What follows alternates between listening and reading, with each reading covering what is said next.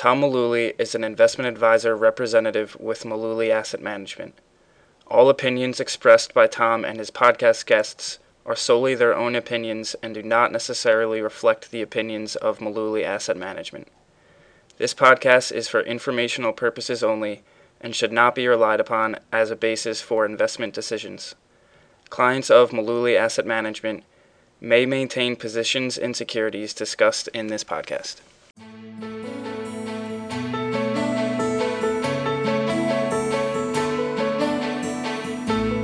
Welcome to the podcast. This is Tim Mullooly. Today I'm here with Tom Mullooly, and we're going to be talking all about IPOs, or initial public offerings. There's a lot to know about IPOs. Some people don't really know what to make of them, or if they're good or not to buy, or what should we do with them. So we're going to kind of spell it out for you, get into the what to know about IPOs. So Tim, I think really before we get into anything further about initial public offerings or IPOs, why don't you just explain to our listeners what is an initial public offering? Right. Probably a good place to start.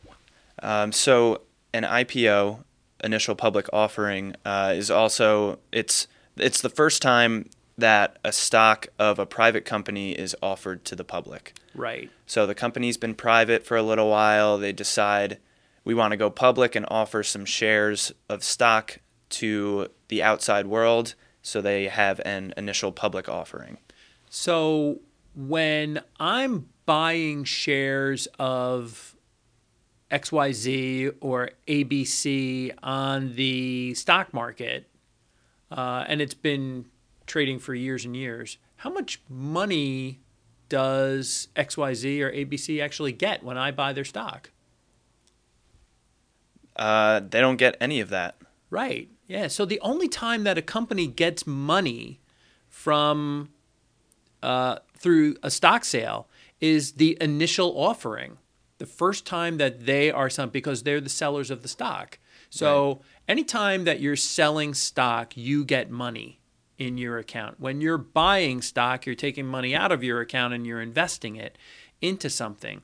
So the initial public offering is the first time that you're going to be permitted to buy the stock, and it's also the only time that the company actually gets the money from this sale. Now, there are times where companies will do what's called secondary offerings, and they take some of their shelf stock and they say, we're going to issue 5% more shares as a way to raise money for the company.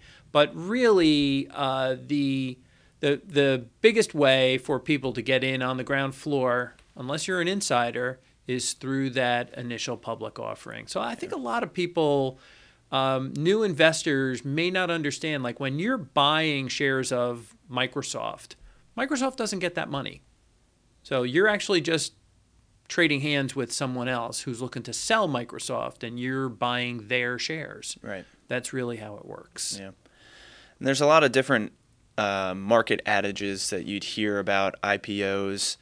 Sometimes, if an IPO goes down, people will say, oh, well, that's just the insiders selling their shares. Why would you want to buy the company if the insiders are selling? That's a really good point. And, a lot of IPOs or initial public offerings, if they don't work out, that seems to be the recurring theme that you hear. Well, the insiders are selling, which technically is true.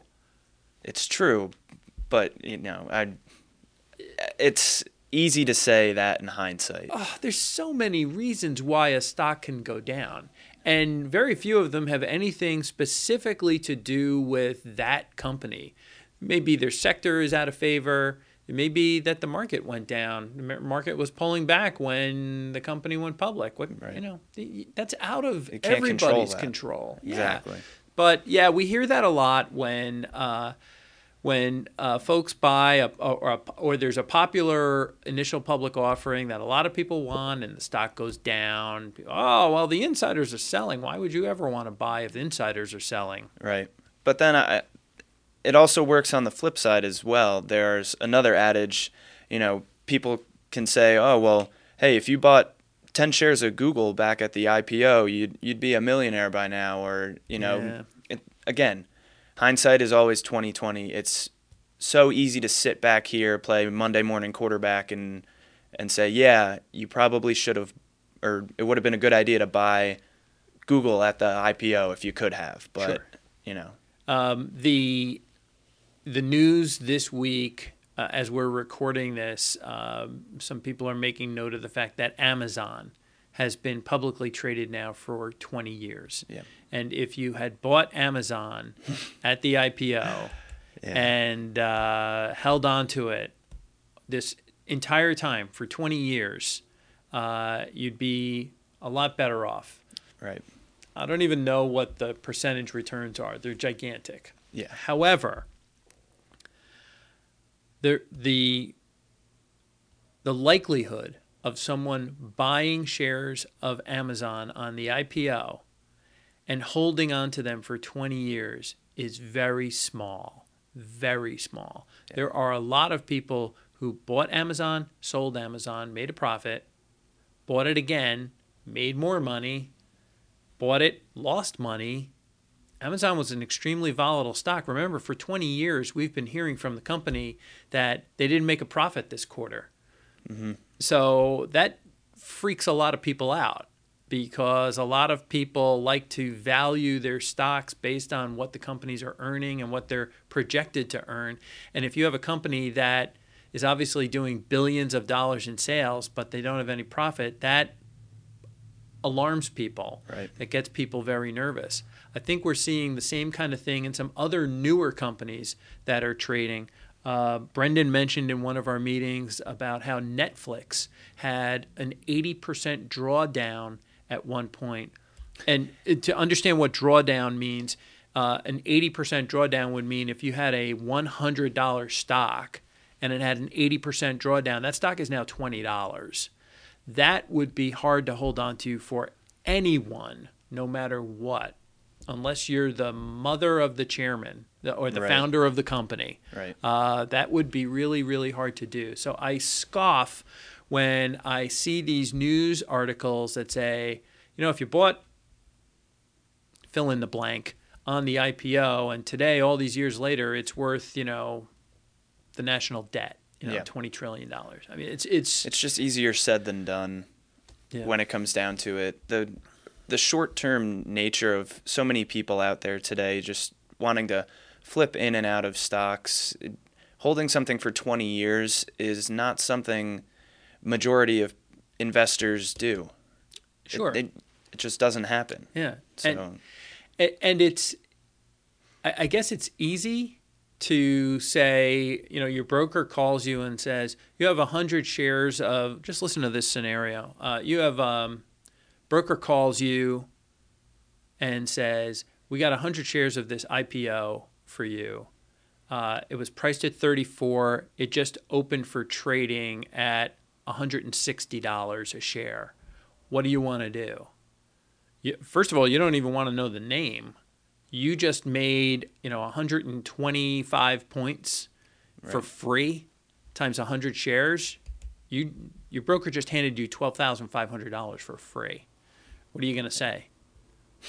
Let's take it. Yeah, sell it. Yeah. So, and later we'll get through the details, but that happened a lot in another time. Yeah. It doesn't really happen that much anymore. Right. Very difficult to get shares on the IPO. They are handed out with a microscope and a meat slicer. Right. And it's really hard for individual investors to get shares of initial public offering, especially really popular initial public offerings. So they're hard to come by. Yeah. Speaking of the popular public offering that's in the news today, I'm sure you all are aware of it. Snap, also known as Snapchat, currently making headlines for their IPO a couple months ago. Just recently, they had to report their first quarter earnings, which were not so hot. So people are wondering, is it time to reconsider owning Snapchat or Snap. And I mean, you just don't know at this point. But Well, it's hard to know. yeah, Companies can't tell you when they file a registration statement what their earnings are going to be.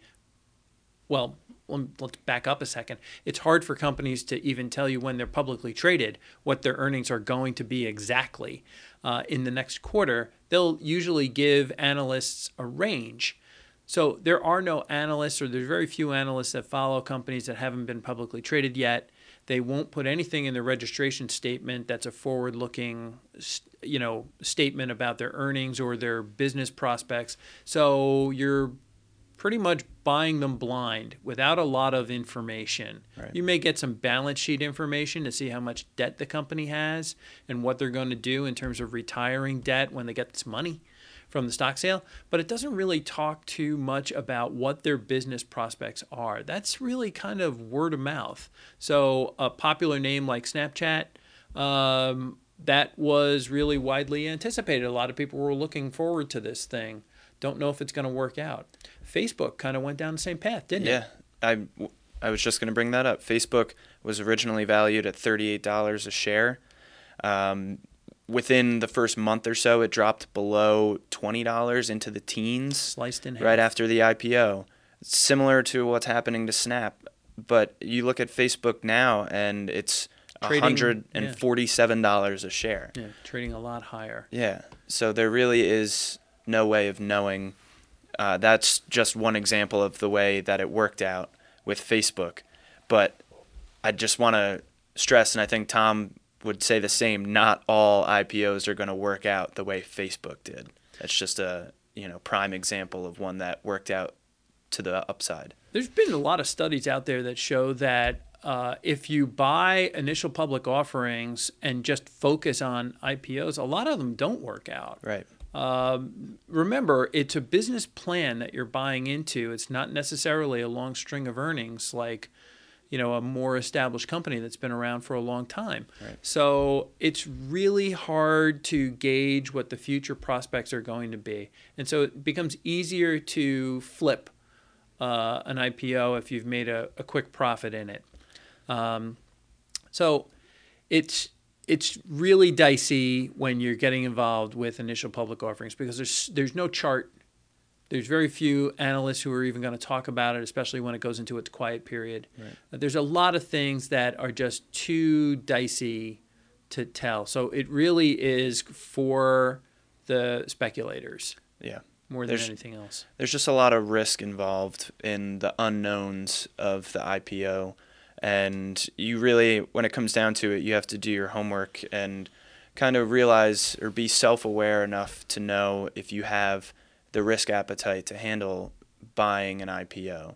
Now, what I'm about to say is not a recommendation whatsoever, but it's important to know that there's the IPO price and then there's the price where a company starts trading. Mm-hmm. So, a company can price their shares, on a Thursday night after the market closes based on demand and for their stock.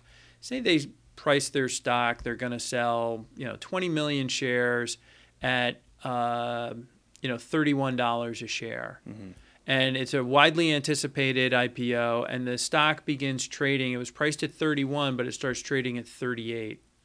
So if you got it on the IPO, you get it without a commission, and you get it at $31 a share. All right. So if it starts trading at 38, you've got a built-in $7 profit. Right. If it's a really popular company, there's going to be a lot of people looking to buy that stock at 38, 39, maybe $40. And that's what kind of gives these things a little bit of gas. If they're really popular or there's a great deal of demand, is that there's a good aftermarket for people who didn't get it on the IPO to start buying it on the first day of trading. Right. And again, highly speculative, not for everybody.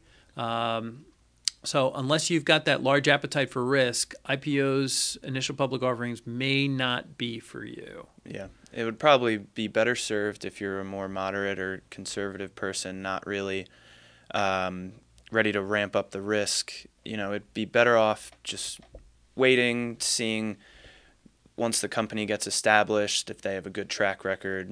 Obviously you do your homework at that point, and whether it would work out in your portfolio or not, at least you have some more of a background on the company and more details about it to know that it'd be a better fit for you. Yeah. Yeah. Pretty much. That's really it. So really, when it comes right down to it, it's doing your homework.